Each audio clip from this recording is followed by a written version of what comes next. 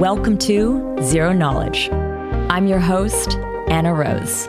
In this podcast, we will be exploring the latest in zero-knowledge research and the decentralized web, as well as new paradigms that promise to change the way we interact and transact online.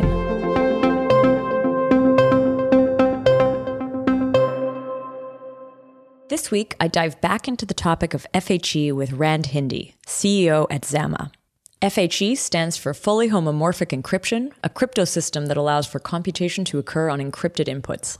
We talk about the FHE landscape, what specific use cases it's ideal for, where the technology is at, how FHE differs from MPC or ZK, and look into some of the nuances of the different types of techniques the teams are using to achieve this cryptographic environment where one can do computation in a truly private manner. But before we kick off, I want to share an announcement from one of our partners on the latest ZK Summit, the Web3 Foundation. They are hosting an in-person event called Sub-Zero, the Polkadot Developer Conference, in Lisbon on November 28th and 29th. This year's edition will bring together the global Polkadot community and provide an open introduction to those looking to learn more about Substrate, Polkadot's framework for building custom blockchains.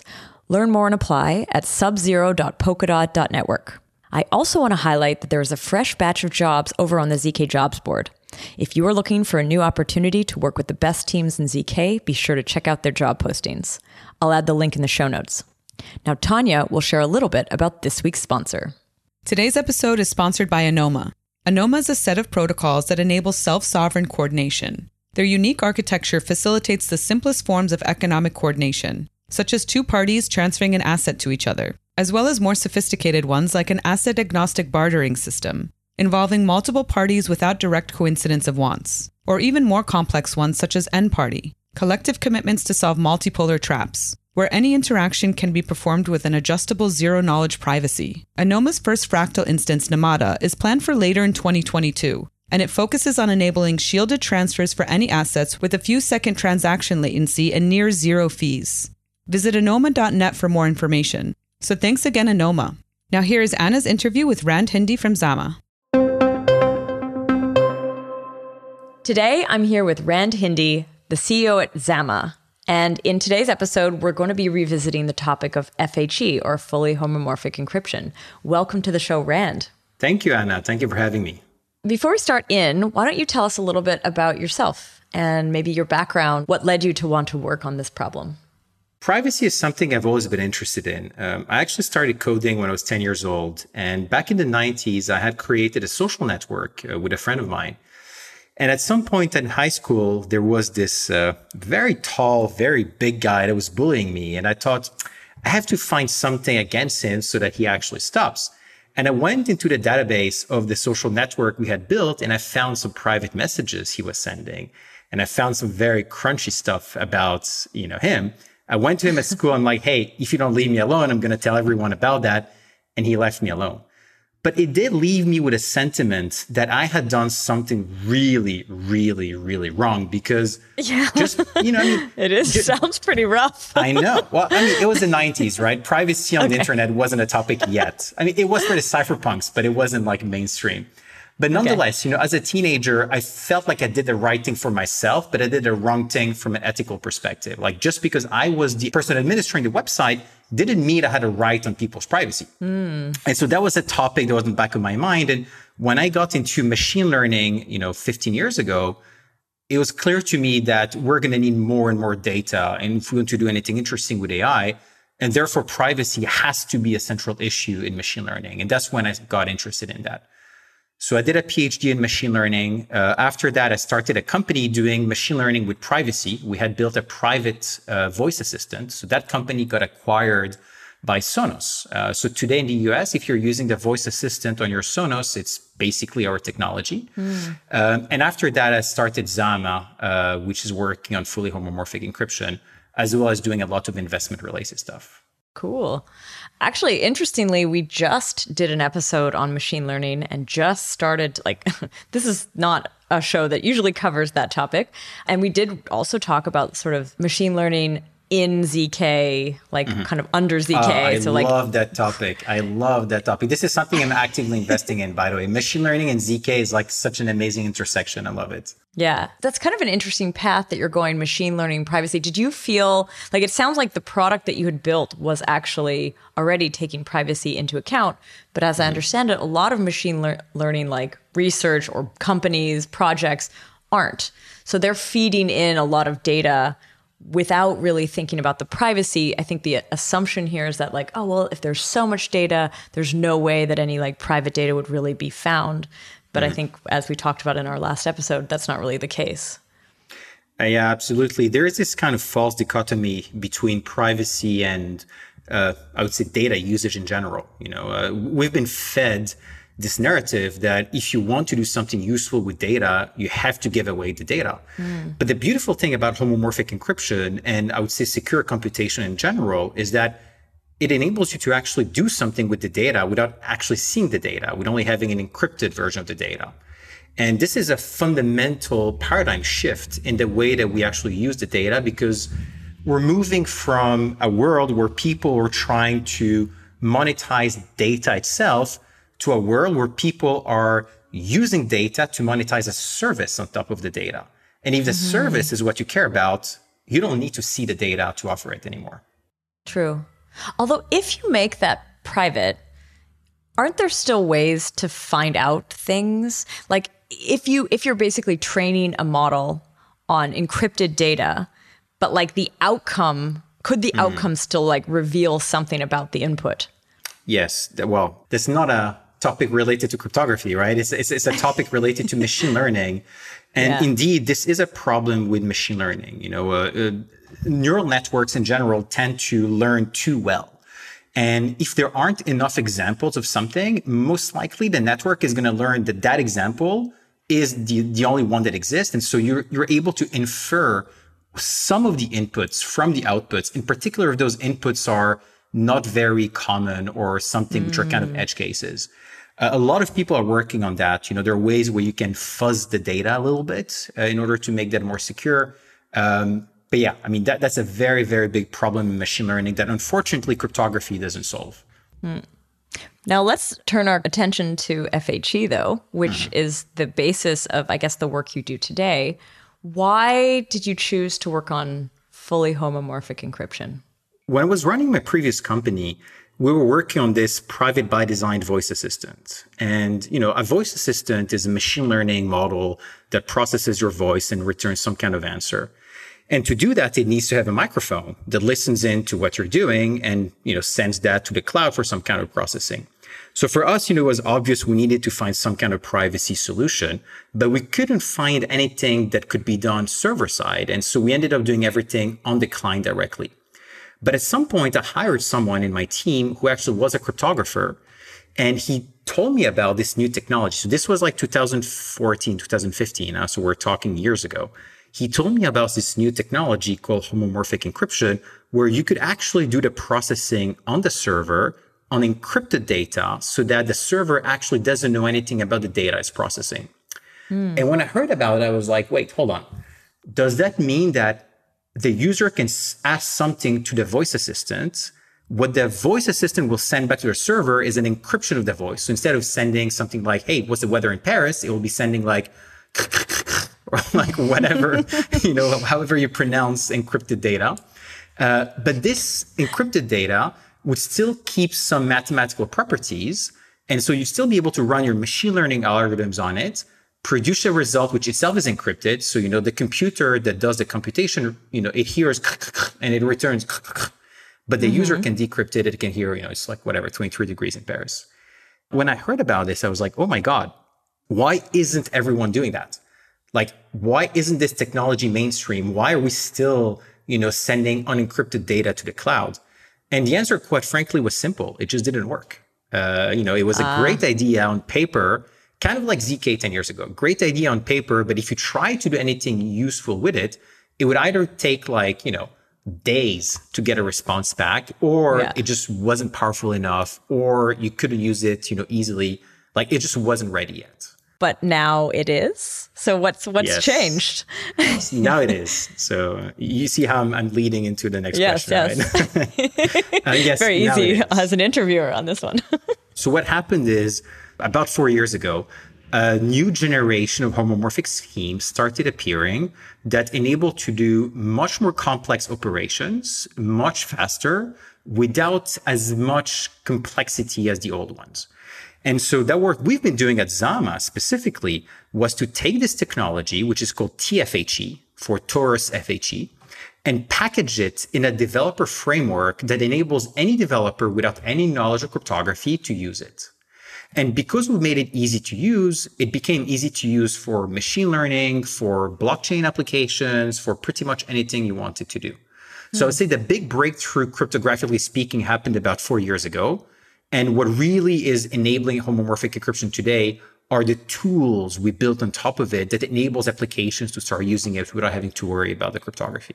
Let's define FHE for our audience. I'm going to do a quick throwback to an episode I did in April 2020, where we talked to Flavio Bergamaschi from IBM, and we did actually an intro to FHE. But as I told you before we started recording, I'm going to need a refresh because it's been a while and I haven't talked about it in a long time. And so I think it would be really great for us to explore what FHE actually is. The idea of fully homomorphic encryption is that you can do processing on encrypted data without actually having the decryption key. So imagine you're a user and you want to access some kind of service in the cloud. Traditionally, you would send your data to the server would process it and send back a response. The problem is that the server doing the computation actually has your data because it has to do processing on it.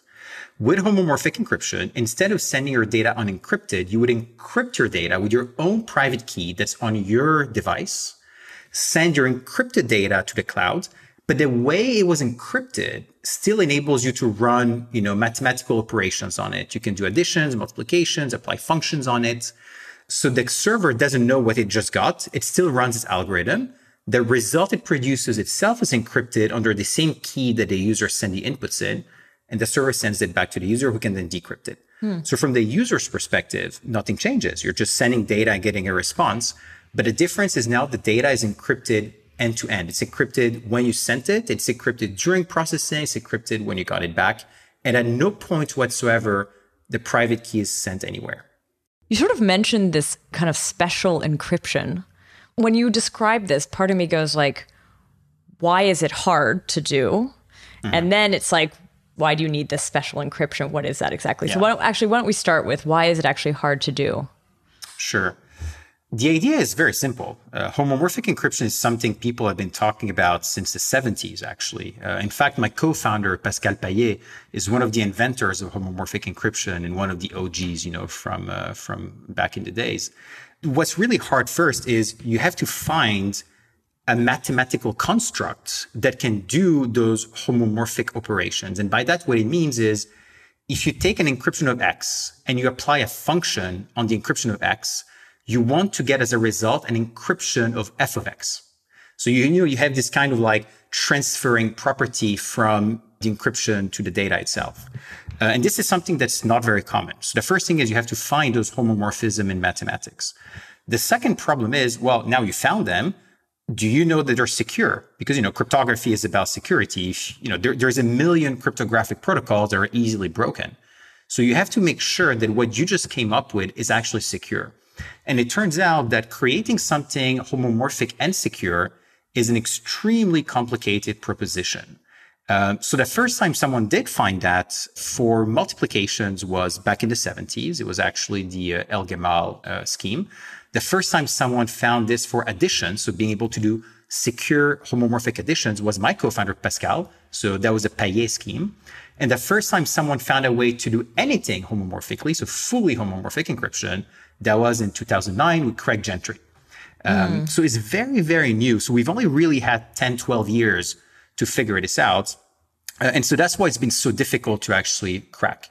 But once we had that, the problem wasn't just that. The problem was, well, you have to find the right parameters. Cryptography is this kind of thing with like 100,000 different knobs. And if you put them in the wrong sequence, in the wrong order, you're breaking everything. So either the result is wrong or it's insecure. Right. So, you have to find just the right parameters that things are secure and correct. Very similar to how you do it in ZK, by the way. Right. kind of like in cryptography in general. So finding those parameters is extremely complicated. And this is something that required deep expertise in cryptography. So that again is something that, we had to figure out a way to automate, so creating compilers that can take some arbitrary program in Python or C and turn that into a homomorphic circuit. So all of these different things kind of add up in a way that it just wasn't possible to do. You mentioned homomorphisms. Homomorphisms, what is that even? You sort of said you're looking for certain something. So yeah, tell me a little bit more about that. It just means that the structure is the same, or the shape is the same. So the idea of homomorphic encryption is, even though the data is encrypted, the structural property of the underlying data is actually intact. So when you apply a function on the encrypted data, this function translates into the unencrypted realm after you've done the decryption. So think of it like a language. If I speak to you in English, I'm using syntax, using grammar, and you're using that to understand what I'm saying. Yeah. If I were to speak to you in French or in some language that you don't understand, that language would still have structure, right? You could still record that language. You could still do something with the sentence I just said. You wouldn't understand it, but it would still be a correct sentence, just in a different language. If I gave you the Rosetta Stone to understand it, then you could decrypt what I just said in the conversation. So it's kind of the same thing with homomorphic encryption. You're just changing the language in which you're speaking the data, but you're not changing the syntax and grammar and everything else around it. Okay. So that's the homomorphism. I think I understand that. But you had also talked about these, the special encryption. Is that the same thing? Is that special encryption the same? Yes. Okay. So, traditionally when you encrypt data, you cannot do anything with the data, right? It's just random gibberish data points. When you encrypt it homomorphically with a homomorphic encryption scheme, so a special kind of encryption in that sense, it's still going to be a random thing you're looking at, but this random thing has mathematical properties where you can apply functions on it, right? And so that's what we're saying, there's a special kind of encryption. You're not just encrypting the data, you're encrypting it in a way that you can still manipulate it using the same mathematical functions that you would without encryption. What is actually outputted? I'm kind of picturing when you're making that encryption, because I think we're so used to talking about circuits and things in the ZK world, but what are you actually using to do that? Does it look more like hashing? What's maybe something that we might be familiar with? Yeah. So the program itself that's running the computation is a circuit. Every program is just a circuit. The inputs are just it's just a vector of a bunch of different numbers. And those numbers in combination effectively represent a message. So a certain number of bits of information that you just encrypted. So the way that it looks, actually, the ciphertext, the way it looks is the first few bits are the messages. So this is what you actually want to compute on. And the last few bits are random noise that you're adding to guarantee the security of the encryption. And so whenever you're doing a computation on it, you're trying to compute on the bits of message without actually having the noise overflow on it. And that's the whole complexity of homomorphic encryption, is you're managing this noise reservoir at the same time as you're doing computing on the useful bits of information. And this is really what's so complicated about it. But it basically just looks like a vector of numbers, like a huge one. Okay. And when it comes out, so this is sort of I'm sort of picturing it going into something that's doing the computation. When it comes out, there must be a decryption phase. Yes. Yeah. Is it special, or does it look kind of the same? It's the same thing as encryption, right? It's the encryption and decryption of homomorphic encryption is very cheap and very simple. Okay. The computation you're doing on encrypted data is what's very costly and very complicated. I see. But encryption and decryption is very simple. You just basically, you take a message, you encrypt it into this vector of random values, you operate on that, and then you take this vector of output encrypted values, and then you decrypt that, and you end up with just one value. That's pretty much how it works. When you say it's costly, how is it costly? Is it costly in terms of energy spent doing the computation, time, the size of it? What's the cost? The time, yes. So what happens is when you encrypt the data, so you've got a ciphertext. Let's say half of it is message bits, so actual useful stuff. half of it is random noise. In practice, what you do is you put the noise on the last few bits, and then you keep some kind of padding in order for the noise to grow. Why? Because every time you do a homomorphic computation, the noise actually grows and grows and grows and grows. And if you do too many computations, the noise ends up overflowing on the actual data that's useful. And if you try to decrypt that, you're just getting a random value. So this is actually doing those computations very fast. But to avoid the noise overflowing on the data, you need to apply a special operation called bootstrapping, which effectively reduces back the noise to some sort of small value as if you just encrypted the original data. And this is the costly operation. Homomorphic encryption is extremely fast until you have to bootstrap, which is very often. And so that's why we say that it's very slow. It's like, is this cleanup operation, like it's easy to break things up, but it's very hard to clean them up. And it's kind of the same thing with homomorphic encryption. You sort of mentioned this multiple computations. Is this happening on the same inputs, or is this like within a FHE system, you're kind of getting lots of inputs, doing computation, putting out some outputs, and then more is coming in? Is it on one or is it on many? I guess it depends on your application, right? In the case of, for example, a neural network for machine learning, you're getting, sometimes 1 million inputs that you have to process at the same time. But if you're looking at, predicting the price of something, maybe it's just like 5 inputs. It doesn't really matter. That's completely up to the application itself.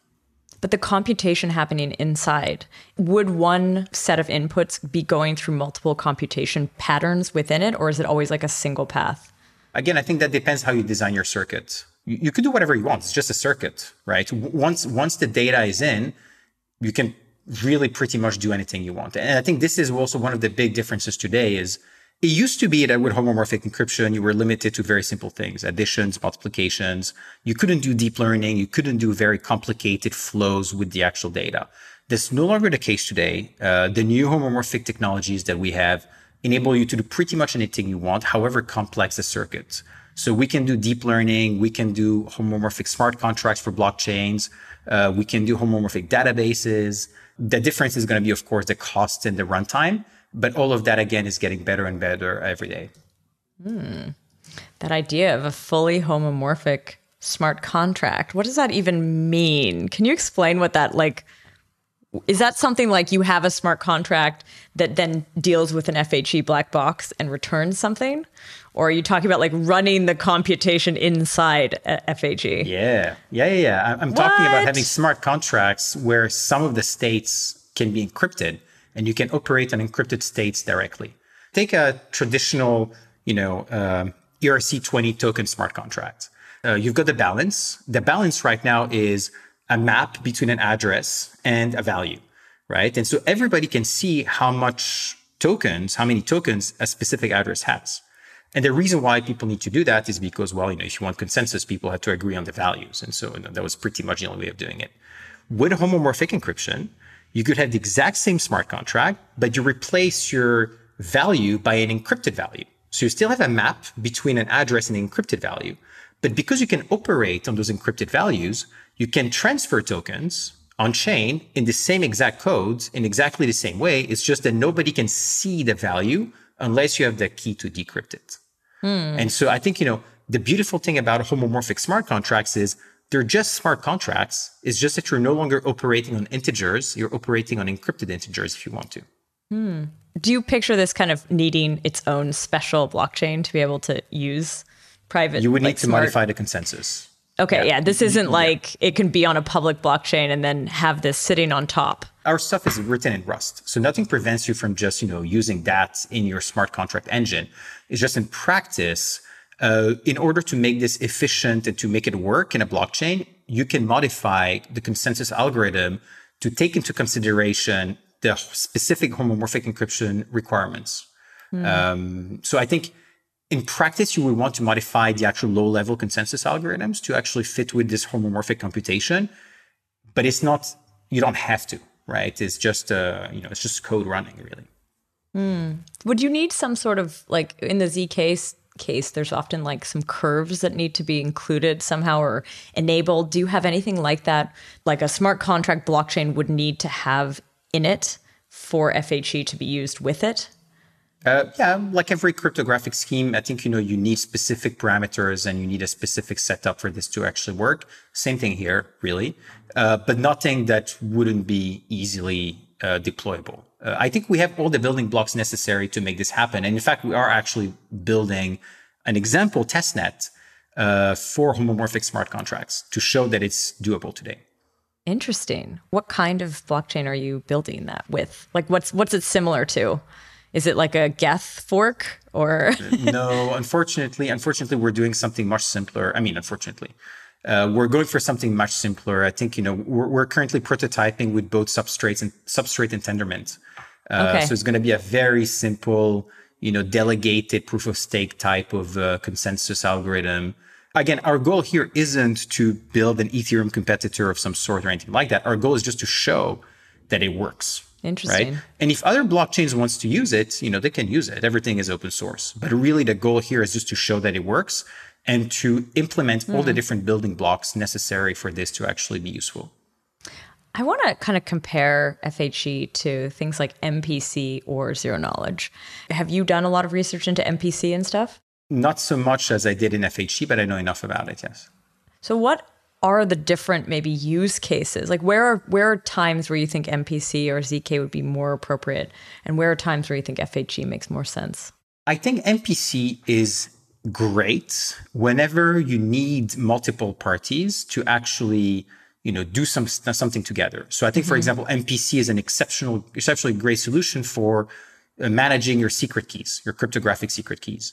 It's really good whenever you have to do some kind of like threshold decryption protocol, things like that. Voting, maybe? Maybe voting. Yeah, why not? However, the problem with multi-party computation is that you still have to communicate with a lot of different people by doing that. So in the case of a blockchain, people are like, yeah, whatever, we already do that anyway. That's kind of like the whole point of decentralization. But in practice, if you want to deploy MPC, there is this extra level of complexity having to manage different nodes interacting.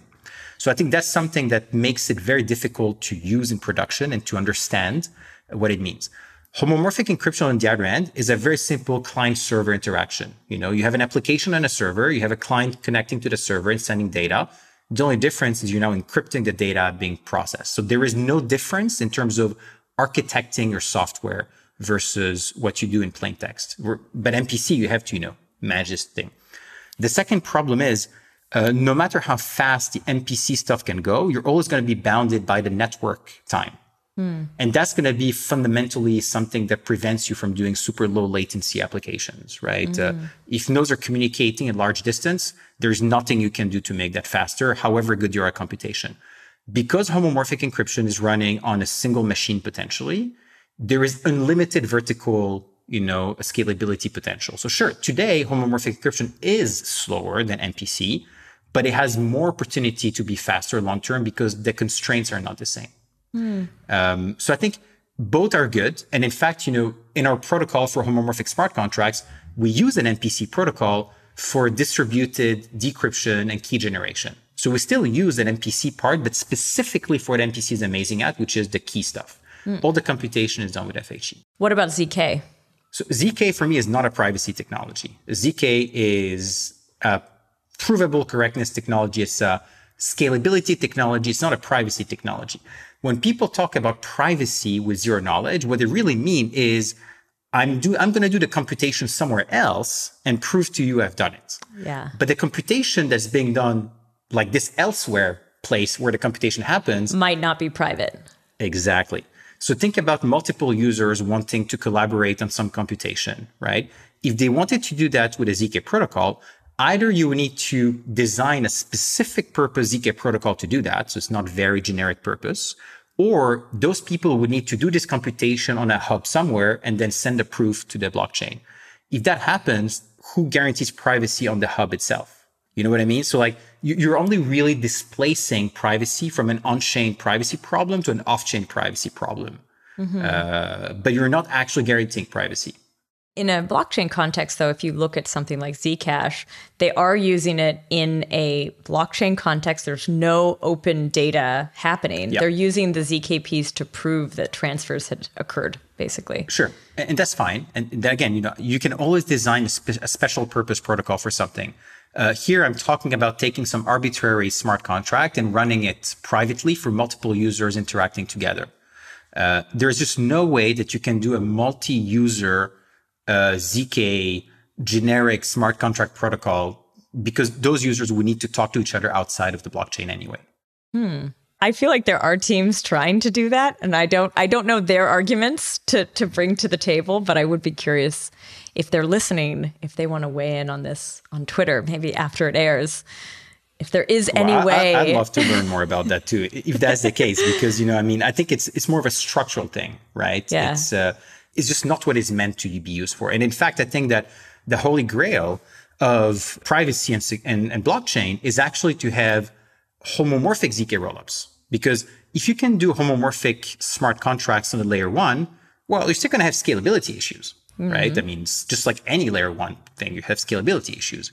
And so what you want is to be able to do ZK rollups on an FHE smart contract. But then that's equivalent to doing provable ZK FHE, right? And so I think that what's going to be really interesting is this intersection between ZK and FHE as a way to create private scalable blockchain solutions and smart contracts. Interesting. Are you doing any work in that department? Are you working with any of the rollup providers? So we've started exploring what it means to actually do ZK FHE.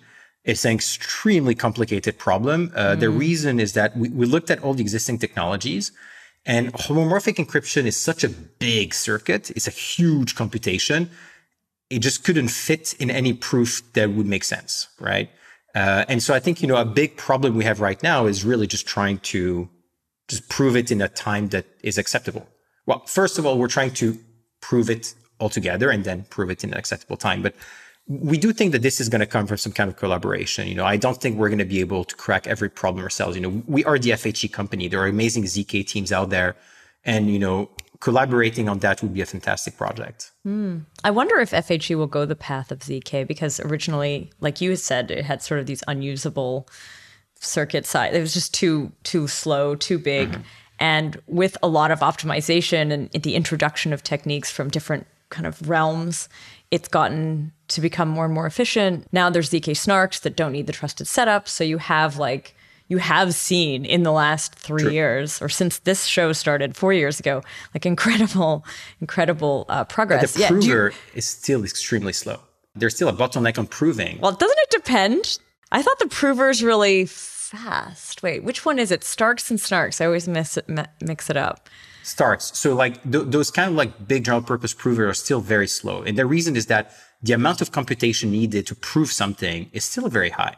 Right? It's much bigger than just doing the computation in the first place, right? So, proving something with ZK just adds this extra layer of compute, which just takes time. And this is the same thing that we see with FHE, is we cracked all the mathematical pieces, right? Just like the ZK community cracked all the mathematical pieces. But just like the ZK community is now getting to the point where they need hardware acceleration to make this cheap and fast enough, in FHE, we are getting to the point where the last mile is hardware acceleration. So to put it differently, we've solved every problem in FHE on the cryptography side, on the usability side. We just need this extra boost from hardware acceleration in order for this to become extremely cost effective and fast to run. What would hardware acceleration look like for FHE? What do you need? Are you just looking for some type of ASIC that would just make FHE fast, quickly? Yeah, absolutely. Absolutely. Not just ASICs. So we're also looking at photonics for acceleration. Any kind of accelerator would work. But the idea is that this bootstrapping operation, which is very slow in homomorphic encryption, really boils down to doing a bunch of polynomial multiplications, right? And the good thing is that doing that requires an FFT or an entity, which is very similar to what people need to accelerate in ZK as well. So the same accelerators which are being used to accelerate ZK with those entities can actually be repurposed to accelerate FHE potential and vice versa.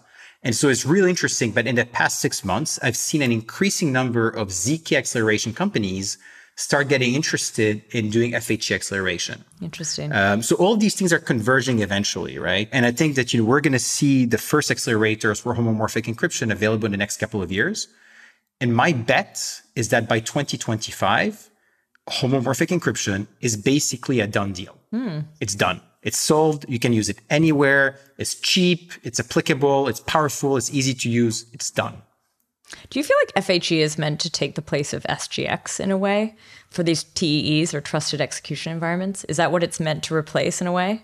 Because it sounds like it has all that flexibility. Yeah. Because why would you need a secure enclave? I mean, what's the point in that case? There is no point. Yeah. And in fact, I would even say that enclaves, unfortunately, have multiple attacks that have been built, that have been proven on them. So it's fine if the enclave is on your phone, for example, right? Like, because you're the one with the phone. But if you're going to be offloading the computation to a server that you don't trust, where an attacker potentially has hardware access to a server, can, do some kind of power consumption analysis or whatever, then there are ways you can potentially attack the enclave. So homomorphic encryption is the ultimate solution that, Ts are trying to solve short term. I see. So again, it's all a question of being pragmatic. Can you use, trusted environments today? Can you use MPC today? Sure, do it. It's going to be faster than FHE in many use cases.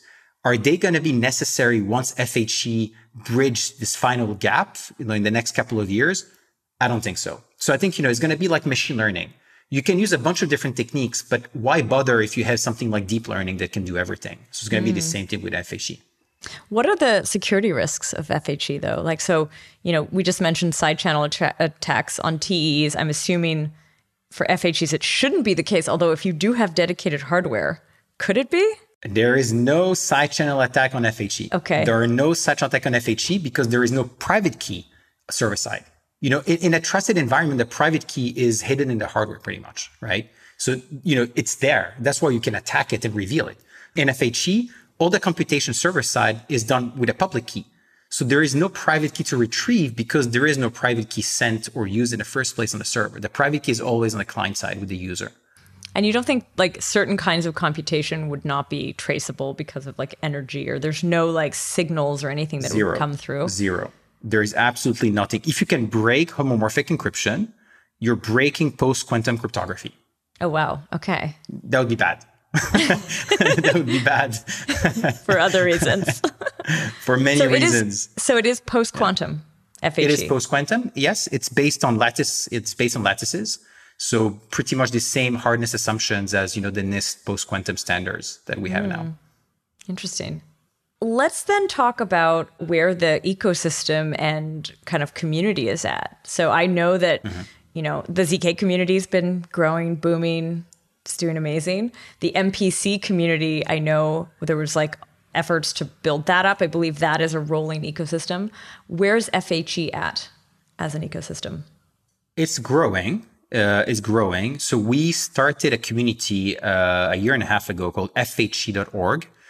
Which pretty much is the community now for homomorphic encryption. So we have monthly meetups where we talk about homomorphic encryption. So it's very technical. It's not like a entrepreneurs community. It's a cryptographers community. It's really about cryptography. So we do meetups every month. We've got a bunch of amazing researchers that came to speak. Intel came to speak. Google came to speak. And we also do a yearly conference, usually around one of the existing conferences, Eurocrypt or AsiaCrypt or Real World Crypto, dedicated to homomorphic encryption. And there is also a Discord server, which is very active, where people talk about homomorphic encryption and also where library providers give support to users. So I think, it's getting there, right? I think we are formalizing this community. And when I say we, I don't mean Zama, I mean FHE.org, which is independent from Zama. And it's growing and it's great, and more people getting interested in it. It's probably where ZK was 2 years ago. Cool. Tell me about Zama, like now. Let's revisit, the beginning of your story definitely led to this, but what is Zama? How big is it? You sort of mentioned this earlier. What you're actually selling is this sort of black box, the ability for people to like use these tools, but not need to necessarily like, develop the cryptography underneath them. So yeah, tell me a little bit more about Zama. Sure. So we are a homomorphic encryption startup. We build and design cryptographic protocols that we then put into open source developer frameworks that makes it easy for developers to use homomorphic encryption. So everything we do is open source. Everything we do is published.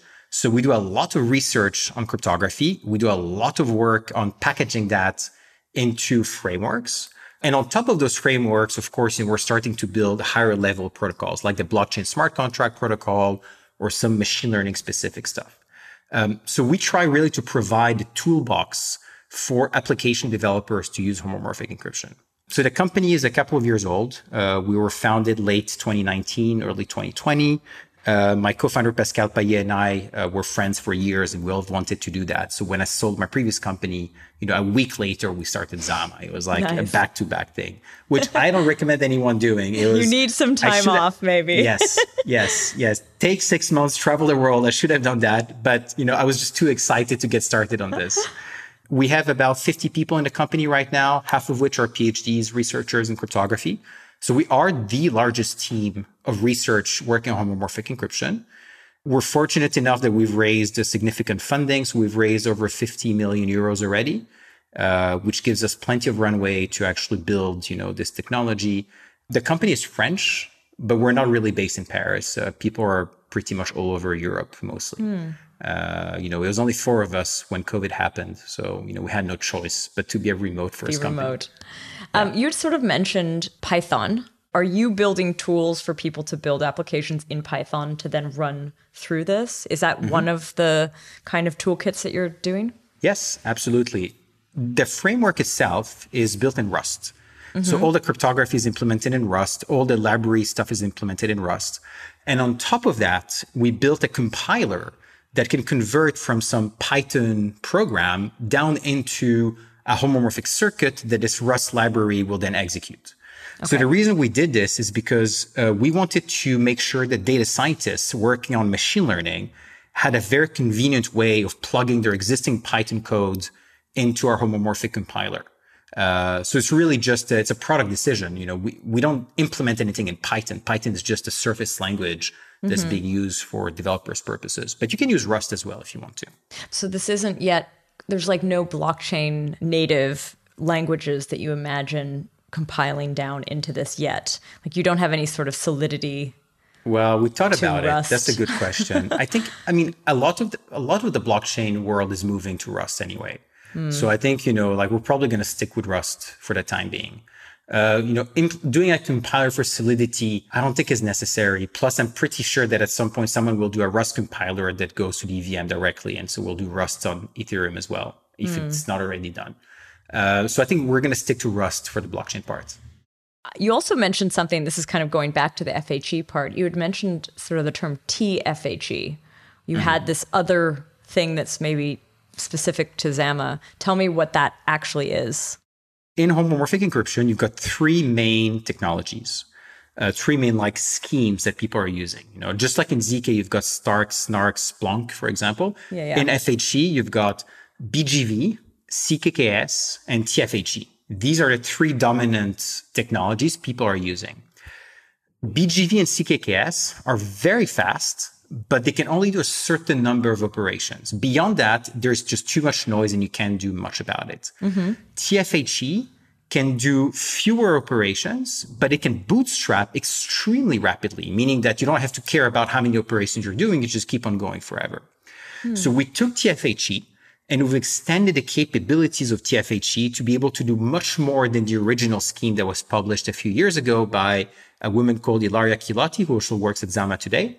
And we've made TFHE able to do large integer arithmetics, able to do complicated deep learning stuff, pretty much anything you want it to do. So are the other schemes useful? Yes, there are use cases where these can be useful, but we think that TFHE will be the dominant technology because of the versatility and how powerful the primitives are in it. I want to sort of crack open some of these acronyms. So what does the T in TFHE stand for? Oh, the T stands for Torus FHE. Taurus? Torus, like a donut. Oh, okay. Not like the animal, like a mathematical torus. Okay. It's like a donut, right? Okay. They could have called it donut FHE, I guess. It would have been the same thing.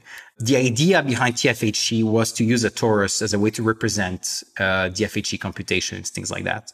So it was a vision of the mind, if you want, of how the mathematics kind of worked. What other projects would you say are in your industry? Like other teams that you maybe collaborate with or are also sort of working on this FHE.org initiative? Well, we work with many, many, many companies. I mean, we've got over 20 different partners ranging everything from hard acceleration to cryptographic libraries to, machine learning stuff. There are more and more companies working on FHE specifically. 6 months ago, there were maybe like 3-4 of us. In the last 6 months, for some reason, it just blew up. And now there's like 10 new companies doing FHE, which is cool. I don't know what happened. Maybe we showed too much stuff recently and everybody was like, got excited about it. But it's great, right? Because it's going to make things move faster. And also good for us. It's kind of nice to have a little bit competition finally, right? It felt kind of lonely for a while. There are some very good teams working on FHE. And I think, it's a big enough pie that, a few companies can share it. As long as we are the number one in it, of course. I see. Entrepreneurial. What are the other projects, though, in case just for us to know? So there is a company called Duality that a bunch of very good cryptographers started. They're more focused on BGV, CKKS, not so much on TFHE. So, we're very similar in many ways. We just have a very different strategy and a very different technology stack. Mm-hmm. But, they're pretty established. There is a small company that just did their seed round to do homomorphic smart contracts as well, called Sunscreen. Oh, yeah. Wait, I know them. This is Ravitel. This is ex-NuCypher folks, right? Yes. Yeah, cool. That's them. Intel is working on acceleration. Then all of the big guys are starting to look into that, of course, as well. But I would say generally it's a trend, right? There are more and more companies in that space. But, some of them are just using FHE. Some of them are inventing new FHE stuff. Ravitel and her team are using existing schemes. They're just packaging it in a way that is convenient for smart contract developers pretty much. And they're doing very interesting work. We're looking at what they do, of course, taking inspirations in some cases too. We are much lower down the stack as well. We build new FHE primitives as well as build those tools on top of it.